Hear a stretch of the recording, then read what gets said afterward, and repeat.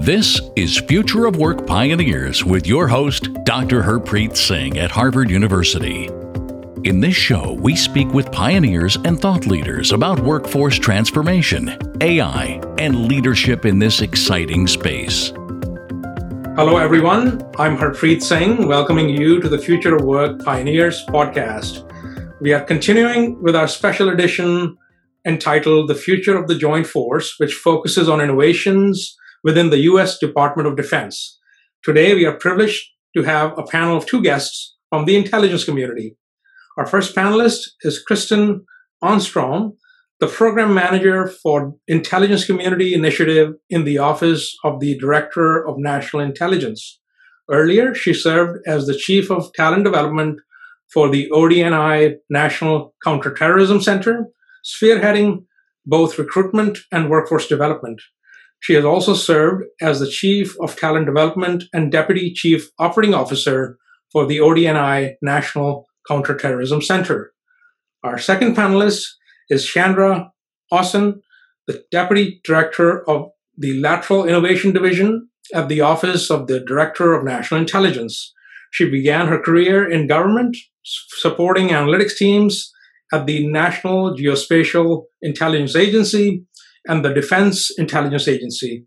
She has also served as a chief of a data science and innovation team within the National Counterterrorism Center's Office of Data Strategy and Innovation. Kristen and Chandra, welcome to the show. Thank you for having us. Thank you. Happy to be here. So before we dig into more specific questions, tell us how your role is connected to innovation within the intelligence community. I've worked as a government contractor and a government civilian for almost 20 years, and the majority of which were spent providing graphic design support for finished intelligence or leading design teams. So at the beginning of 2018, I decided to shake things up and manage a team focused on data science and innovation. And then 2 years after that, I took another leap of faith and jumped into the role I'm currently in as Deputy Director of Lateral Innovation at ODNI. And even though the focus of each mission has differed, the common thread or the common goal has been to find new and innovative ways to help people make decisions, whether that means finding more effective ways to present intelligence, or implementing processes that allow us to get the job done more efficiently. So I started my career at the National Counterterrorism Center as well, in the 24/7 Operations Center, where I worked the Middle East desk. I was responsible for identifying specific threats, providing warnings, preempting attacks, and generally speaking, disrupting terrorist networks. But I think it was the best possible place to start my career because it gave me a really foundational view of how the intelligence community works. Because of 9/11, our center was actually given authority to have access to a mountain of data, and this became a huge challenge for us. It was just so much data, and it was overwhelming trying to sort through all of it as on an everyday basis. So this is when I began to try to find technical solutions to make our lives easier, but also to find that one critical piece of information that could be the difference of a failed terrorist attack or a successful one. The idea that we would miss something is what kept us up at night. And it propelled me to continually find different ways to do our jobs better using technology. I think what was difficult for me, though, was that I was not a technical person or computer person by any means. I was a liberal arts major, and so I've had to find creative ways to articulate my needs as a user and work with very technical people to find new solutions. Over time, I found a network of innovative people like Chandra who have helped me along the way to use new innovative techniques to flesh out hard problems and develop solutions, which is how I found myself in my current position. It was basically a natural progression of learning and understanding the mission from the ground up, finding bigger and broader problems to solve in each job that I did. And now I help focus on big future issues related to building and retaining a highly skilled and diverse workforce that we can better position ourselves to meet the ever-changing demands of our mission. Historically, when it comes to the intelligence business, innovation has been a central component, but it has persisted in the shadows, perhaps. And I think we'll all agree that that's no longer the case. Innovation is becoming front and center for most government institutions.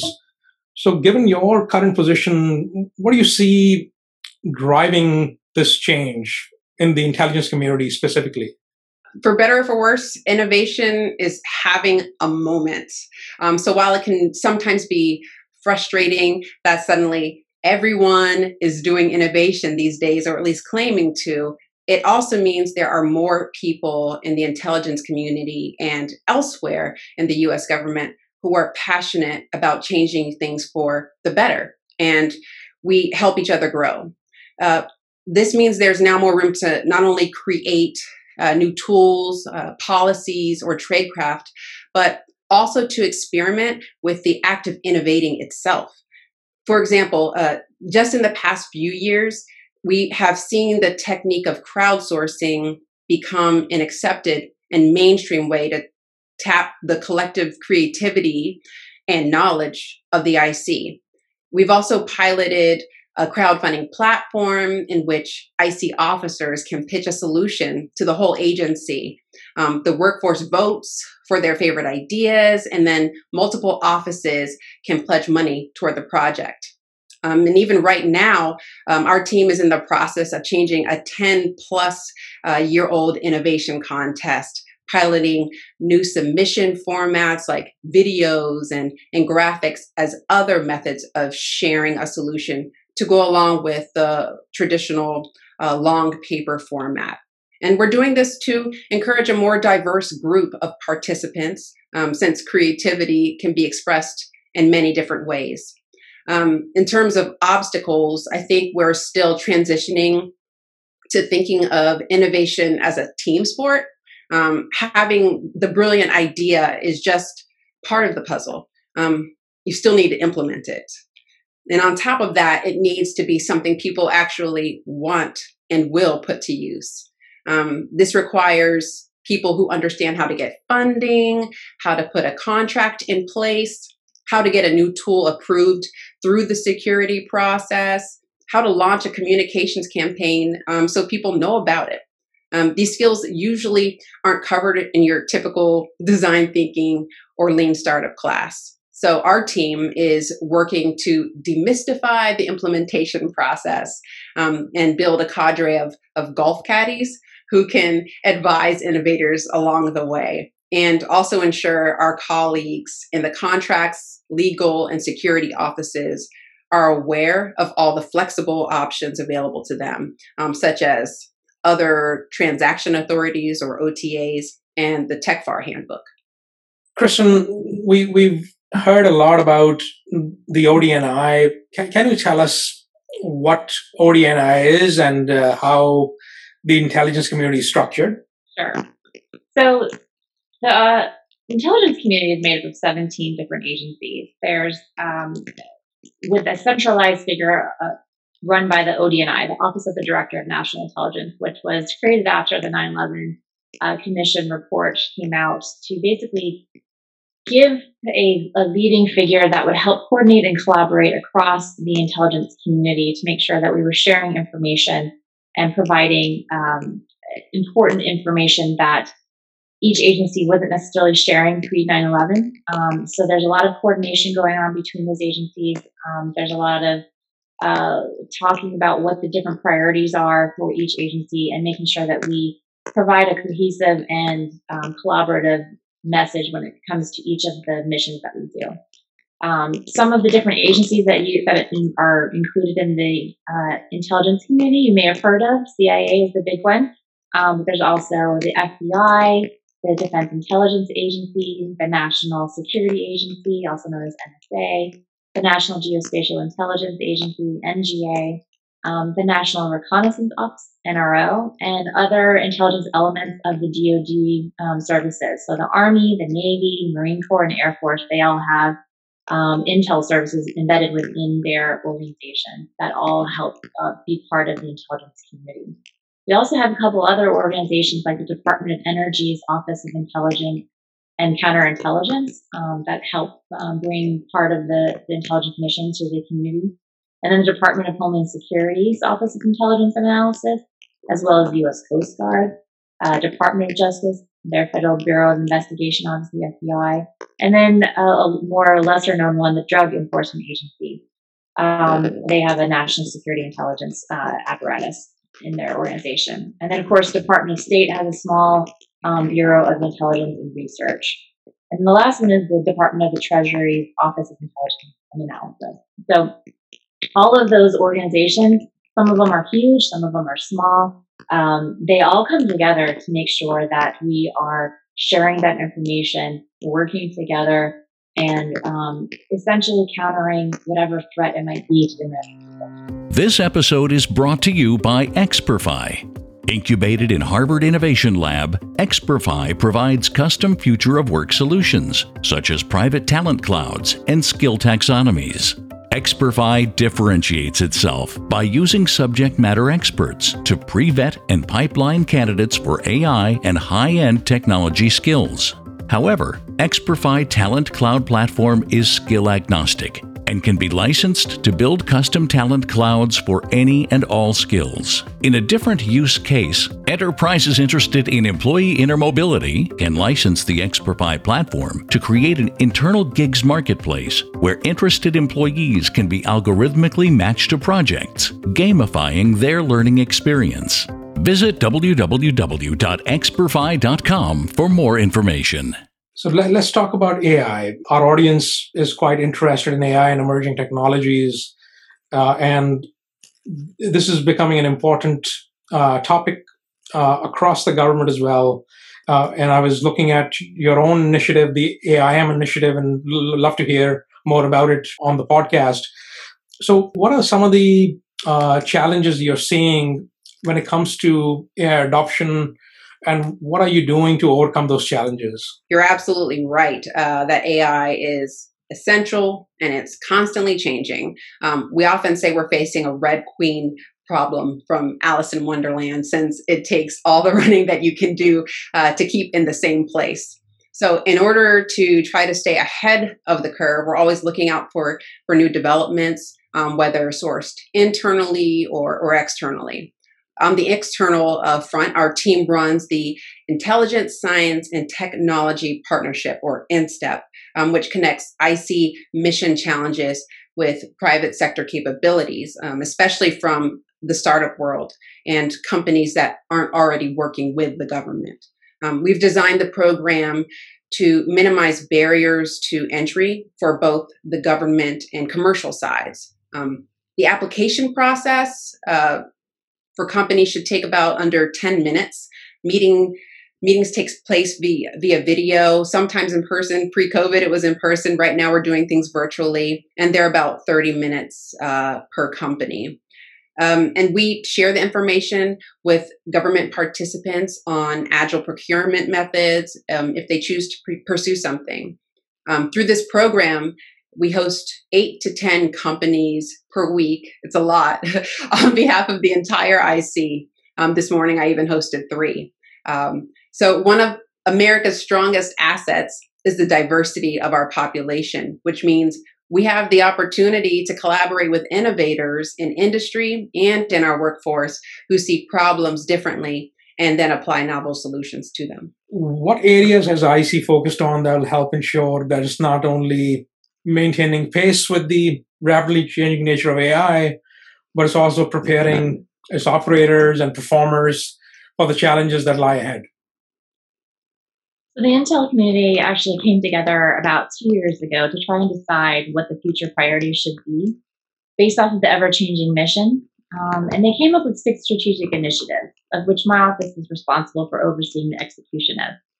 We help identify, develop, and articulate the path forward for the Intel community. We try to make future bets through strategic initiatives and address enduring challenges that are emerging issues.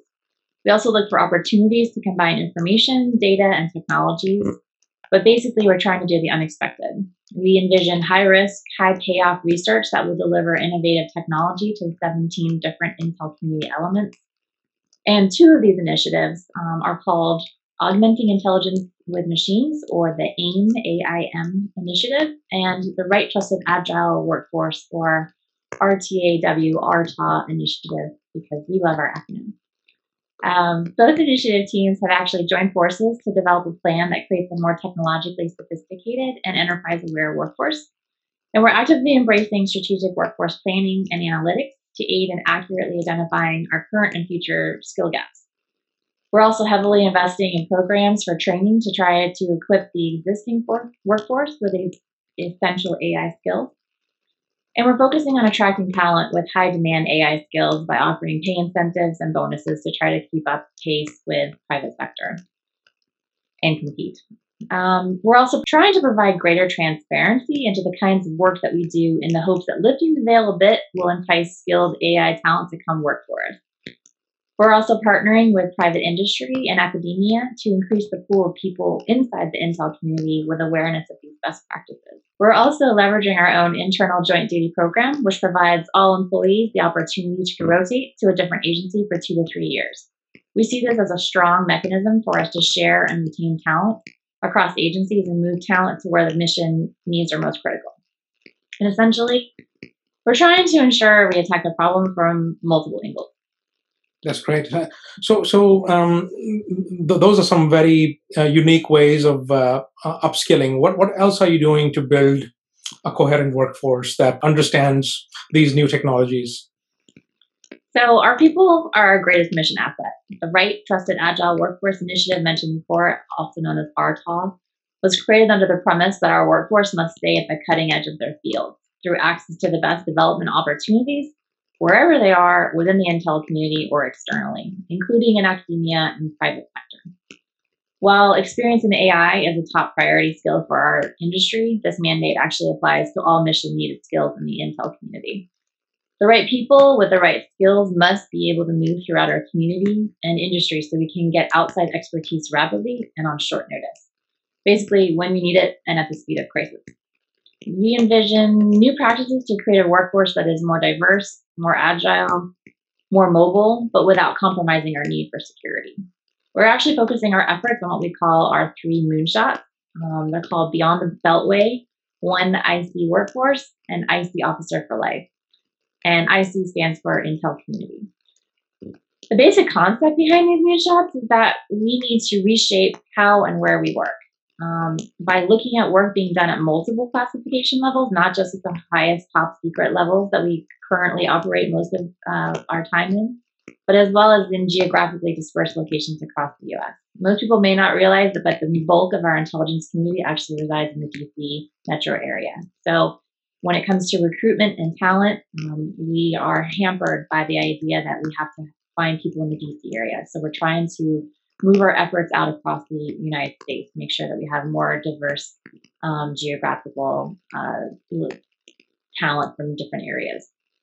We will also use our internal joint duty program to help drive mobility and develop our One IC workforce idea as a key tenet of our talent management strategies, allowing for rapid movement of skills across the Intel community to meet mission needs and develop expertise. We also plan to build a workforce that can move seamlessly in and out of government. So the idea that you work in the government for your entire career is an old idea. We want to see officers that have the ability to move seamlessly between government and private sector and gain expertise in multiple areas and come back and provide that expertise to the government. So to create an IC officer for life who is at the cutting edge of their field is what we're driving towards. Because they have the flexibility to be exposed to new technologies and skills without the current challenges of entering and re-entering the government, we see this as a really important initiative for us. But there are always challenges. Right now, we're looking for ways to leverage AI to help us create modern, interoperable, and accessible data and systems which are critical to achieving all 3 of these moonshots. Great. So I want to invite my colleague Adam Wood to join us and ask a couple of questions. Kristen, I'll preface this question with the definition of IC being the ODNI, CIA, NSA, NRO, NGA, DHS, and FBI versus the military intelligence program, right? So we have, folks from the Office of Naval Intelligence, 16th Air Force, and others that are involved in MIP. So as a follow-on question, what are some of the tools and processes that the IC is currently utilizing in order to help facilitate these types of changes to its workforce? And what are the positives and some of the side constraints relative to their implementation? Sure, there are actually a variety of projects that the Intel community has embarked upon to help make these changes a reality. We're developing an Intel community-wide program to create exchange opportunities with private industry so that our workforce can stay, again, at the cutting edge of technology. We're also building relationships with the national labs to have greater connectivity to the expertise and research being done in the STEM arena. We also have we have created a visiting scientist program, which brings in scientists of exceptional ability from academic or nonprofit organizations on a year-to-year appointment. And we've also embraced a virtual internship program run out of the State Department that enables us to tap into a broad spectrum of expertise to help us think about and solve some of our hard problems in an unclassified setting. In addition, we're also partnering with the National Science Foundation Cyber Corps program to leverage those partnerships with universities to enable students to work on mission-related projects, as well as provide a stream of recruits with STEM skills. As we develop and recruit those with new skills, we are adapting our old processes to integrate these new concepts, including how we manage and work our workforce and how we train our workforce. Understanding that the technological capabilities are only limited by the ability to execute, we're working to ensure we no longer continue using the same processes to solve new problems. Albert Einstein said, insanity is doing the same thing over and over and expecting different results. So we were trying to avoid that. So building a technologically strong workforce that can adapt at the speed of change is key in working in the field of AI. With the tools sometimes changing as quickly as overnight, we're heavily focused on investing in our people first. Chandra spoke about the purpose of OTAs and crowdsourcing earlier, right? We've talked about InStep a little bit. Chandra, in your current role, as a deputy director of lateral innovation, I would imagine that you have and continue to work with a lot of different entities, some of which Kristen just spoke of, both inside and outside of government. So governmental partners, DoD partners, industry, academic institutions. Could you speak a little bit about what those interactions look like? I mean, I know that you brought up, we spoke about InStep, but how does the ODNI support them specifically throughout the process? And what are you asking from those companies that come in, ultimately seeking to innovate in the IC? That's a good question. So in addition to InStep meetings that we talked about, we do interact regularly with other parts of the U.S. government, academia, and private sector. So for example, there's a monthly meeting of innovators across the national security community to include IC elements, DoD, and some elements of the GSA, General Services Administration, and even the Small Business Administration, because they offer resources that are useful to all government innovators, such as the 10X Innovation Fund and the Small Business Innovation and Research, or SBIR, grants, respectively. We also work closely with academia, including funding postdoctoral fellowships on a variety of unclassified topics of interest to the IC, and sponsoring problems for university students to hack as part of the Hacking for Defense class. So if you're not already familiar with that, Hacking for Defense is a DoD-funded program that runs at over 30 universities around the country.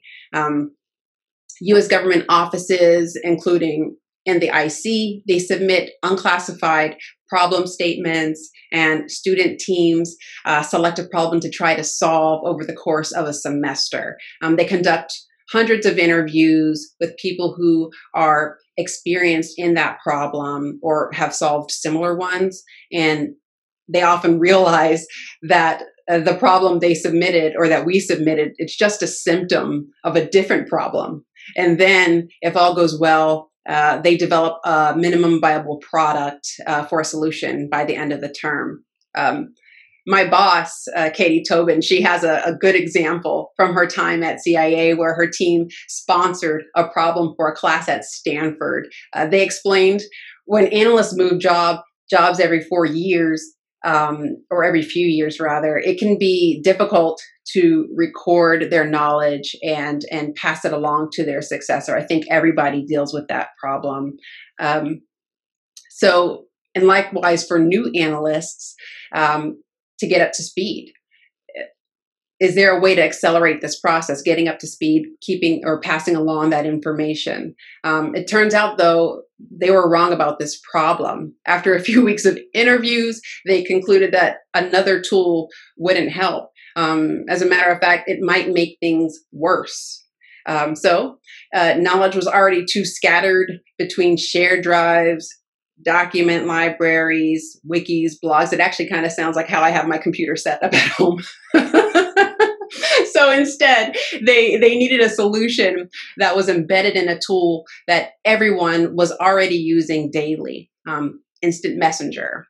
So they built a chatbot that could access all the disparate knowledge management systems across the network. The class ended up actually creating a paper prototype. So they provided the students with some money after that, and they built a functional prototype using unclassified sample data. The software team at CIA then used that code to build something on the internal networks with official data.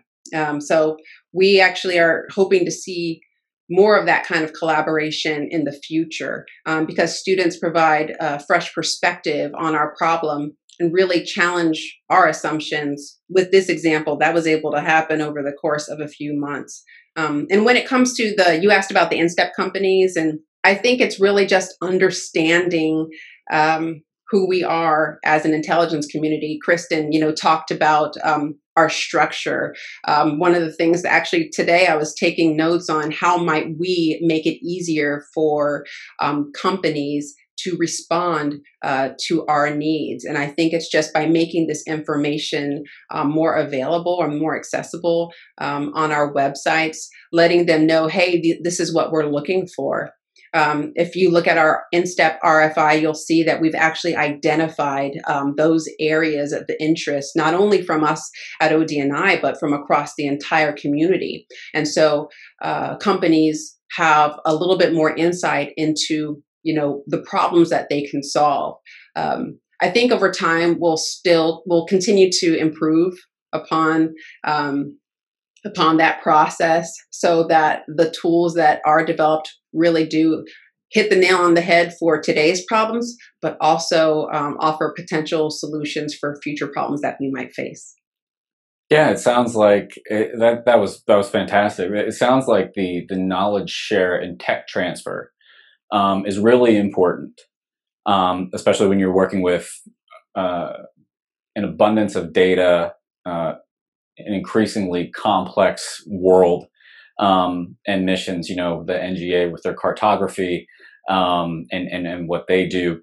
I think that given whether it's a climate risk, whether it's a terror cell risk, there are so many things that we can improve upon as a workforce by engaging in that knowledge share and tech transfer through different innovations coming down the pipeline. So I think that would be something that definitely want to work toward more, as you said, in the future, and empower firms to feel comfortable approaching the IC and kind of help bridge that divide a little bit, pull back the curtain just a tad. Just a tad. Kristen, if there's anything that you'd like to add on that, please feel free. Otherwise, I will kick it back over to Harpreet. Sure, I'd love to. So when you talk about our structure, we have 17 different agencies, and you have to understand that those 17 different agencies with the 17 different missions also have 17 different networks and data holdings and ways of doing businesses and processes. So when we talk about how do we move forward and sharing that data, we've had many years to work on this, and it's a continual fight to try and figure out how we can get that. So we actually have two initiatives. I already mentioned one, which is the AIM initiative, but the other one is the Modern Data Management Infrastructure Initiative, MDMI. And AIM focuses on the tech exploiting the data, but MDMI focuses on the underlying data itself. So for us to apply AI tools, we actually need data that is first discoverable across the Intel community. And for example, do we even know who has what data at what agency? And then second, it needs to be accessible, meaning once I know it's there, can I even gain access to it? And then third, it needs to be usable, meaning once I have access, is the data in a format that I can apply the AI algorithms against? Over the last number of years, agencies have developed internal capabilities to do these things against their own data holdings, but we've never been super successful at being able to do it across agencies. So MDMI and AIM are working in tandem to try and achieve that. Thank you very much, Kristen. I really appreciate that. Harpreet, back to you. Kristen, I found it fascinating you mentioning this virtual internship program. At Experfy, we've been experimenting with virtual apprenticeships in the fields of data science and data engineering, and we think we can achieve scale that way. It would be helpful to understand, how you've launched this virtual internship program and what have been the challenges that you faced. And was this pre-pandemic or after the pandemic? Great question. And I'm going to answer a little bit of it, and then I'm going to send it over to Chandra because she actually has quite a few interns that she used this summer. So she actually has even more experience with it than I am. But we definitely launched this pre-pandemic when I was working at the National Counterterrorism Center a few years ago. We stumbled across it and found it, one, to be a great program because it's free. And that we always look for that in the federal government, ways to do things at lower rates and without spending too much of the taxpayers' money. So this internship opportunity actually is open to anyone in the country. Because it's virtual, it's wonderful. They don't actually have to come to the DC area, spend a lot of money trying to find a place to live here. And so what we try to do is, because it is virtual, it's all unclassified. So a couple of different agencies have started to use it. It's starting to expand more across the intelligence community, but still a small program. We're hoping to use it as more of a recruiting tool. But it is unclassified problems or questions, I guess, that we actually try to ask. So a lot of things, and we try not to make it like your typical internship might be doing a lot of grunt work. We don't want that. We want them to be able to experience the intelligence community in as much way possible as they can at an unclassified level. And so it's a really great opportunity to really tackle some hard to figure out problems that we just don't have the time or the space to really take, to do and to look into in a really deep way. But also what's really important is to get that outside expertise and that outside diversity of viewpoints that we're looking for. I think when we worked for the federal government for as many years as we have, we get in our own little bubble.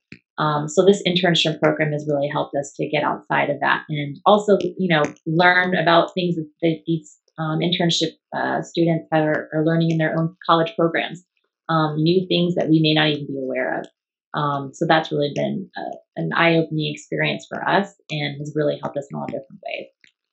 I'll hand it over to Chandra now, who I think has some more specific experience with it.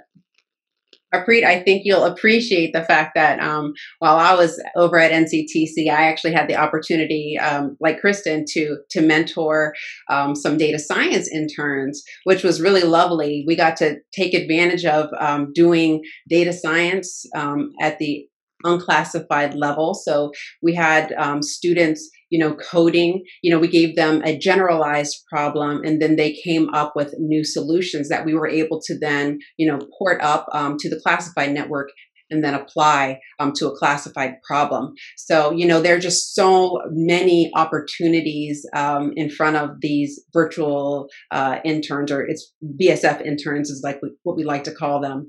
And then in this lateral innovation space, this summer, as a matter of fact, as Kristen referenced, we had 6 summer interns, and they were absolutely amazing.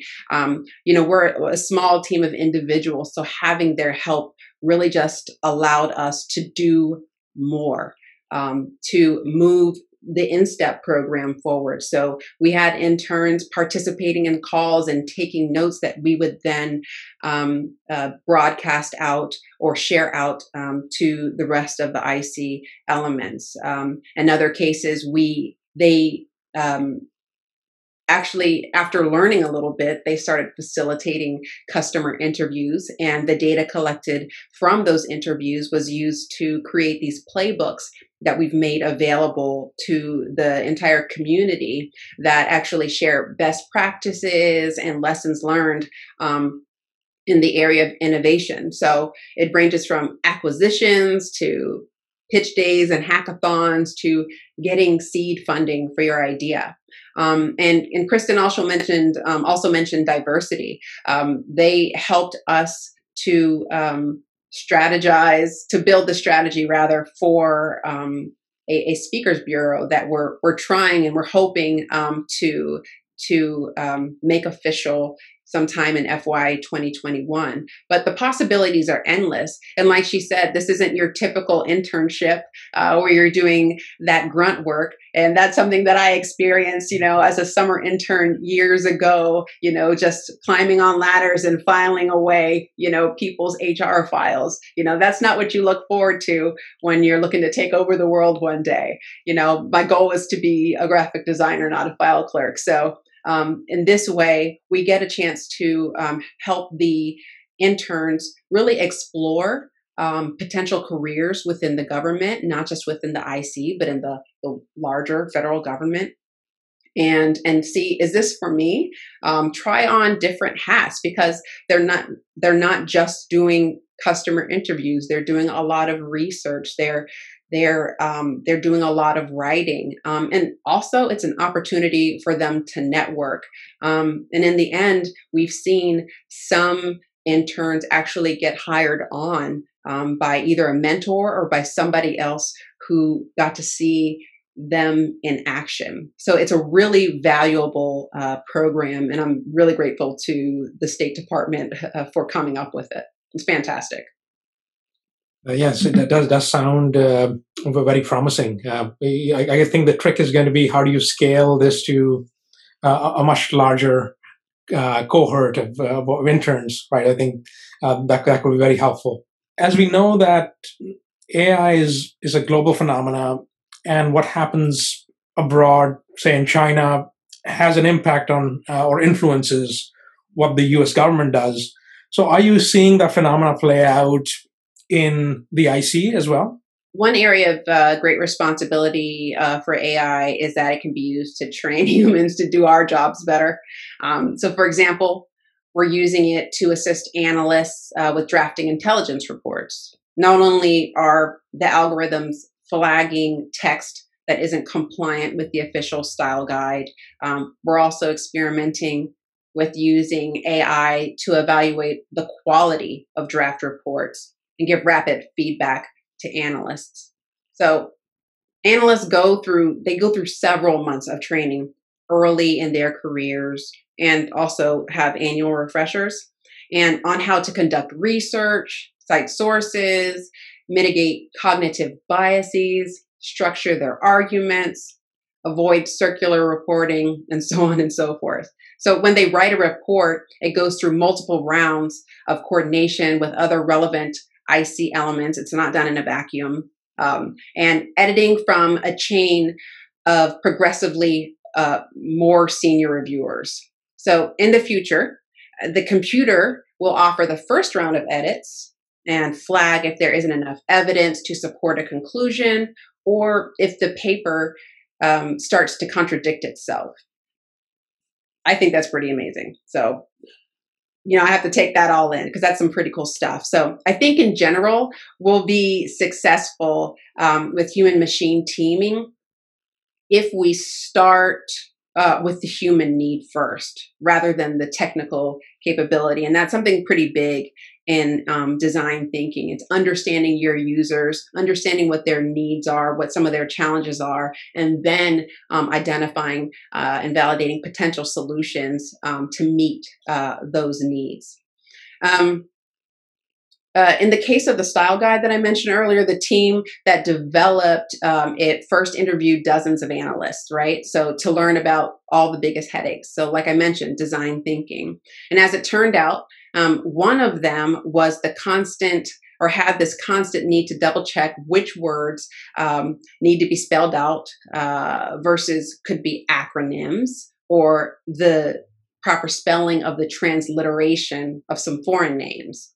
So rather than launch into some big development or procurement project right away, they did a very simple prototype and made what looked like a website, but was actually a PowerPoint presentation with hotspots. And I actually tried this out this summer and it really does work. So people could see how the tool would work and give feedback, but without actually having to code anything. Kristen mentioned, saving taxpayer dollars, and doing it this way really does save not only time, but it saves a lot of money. So PowerPoint really is worth it sometimes. So the idea was really popular. So then the team crowdsourced a list of the top 20 or so rules that people struggled with the most.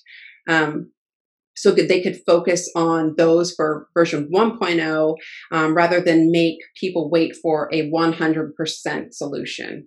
I think that by involving people early on in the process, they would be advocates for the solution. Whereas if you surprise people with a new capability that forces them to change their workflow and they don't trust that it's an improvement, you have lots of challenges ahead. So when it comes to AI, you always have to have that human involved.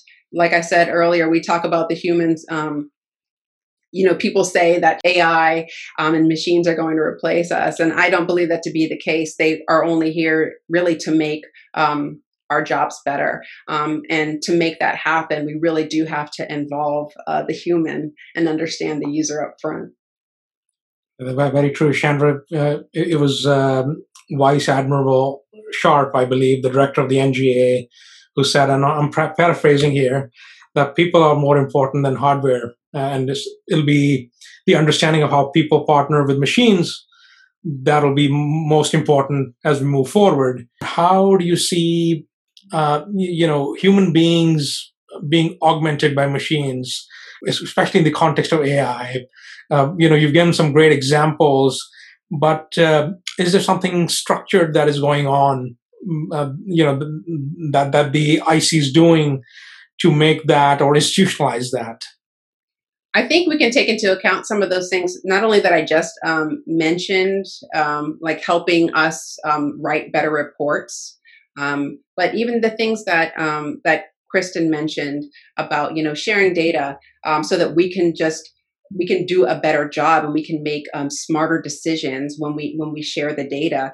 And to make that happen, we have to employ algorithms and make sure that we're providing structured data up front instead of making people spend hours and hours having to structure it before they can actually do something with that. I would also say when it comes to AI and machine learning in general, and this goes to what Kristen was talking about with the right trusted agile workforce and MDMI, I think we need to make sure that the people, that the workforce has the know-how, the savvy to be able to work with the data that we have.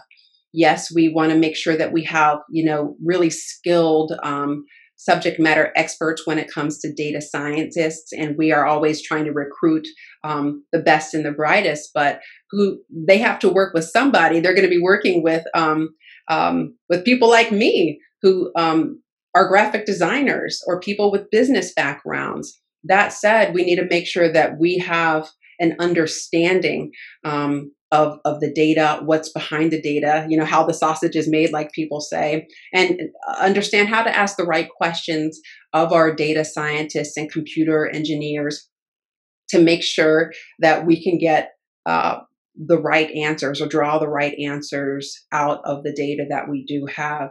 So I think there's this like teaming effort that has to go on. We have to make sure that we have the right skills. We have to make sure that we have the right understanding, the right people to do the job. Obviously, definitely the technology in place, the structures to make sure that we can make this happen and make this happen successfully. So those are my thoughts when it comes to AI and moving forward, and the STEM related topics in general. One thing I'd love to add is that we know that all of these initiatives and all of this change is going to be hard. Changing culture around all of this is even harder. We know that there's going to be a lot of pushback as we try to move toward a community that actually shares talent and embrace technology in new ways. We've always embraced technology when it comes to collecting our intelligence, but when it comes to our processes and our people, that's made us uncomfortable, and it's going to continue to make us uncomfortable until we can get through it. But there's always going to be challenges as we try to find that balance between the human side of our mission and the machine side to make us as effective as we possibly can be. Thank you very much. It was, wonderful hearing from both of you. This was an enlightening conversation. It's very interesting that, when you're looking from the outside, you don't realize how much is going on and the interplay between agencies, and it's a complex world that you inhabit.